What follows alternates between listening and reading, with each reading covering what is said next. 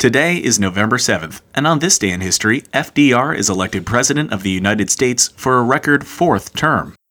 Franklin Delano Roosevelt began his political career as a member of the New York State Senate in 1910, eventually getting elected as governor of the state in 1928.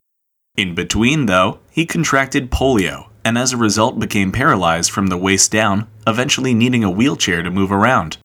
But that didn't slow FDR down, and eventually he defeated Herbert Hoover by a landslide in the 1932 presidential election.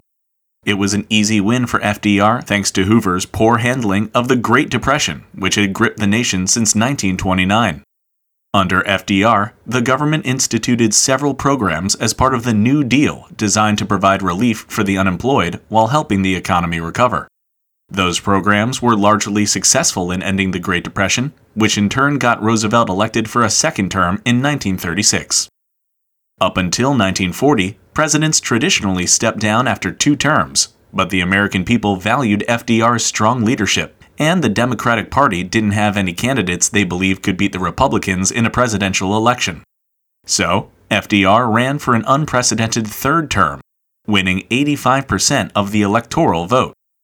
By the end of 1941, the U.S. had been dragged into World War II after the events of Pearl Harbor, and when the presidential election rolled around once more in 1944, FDR won that comfortably as well.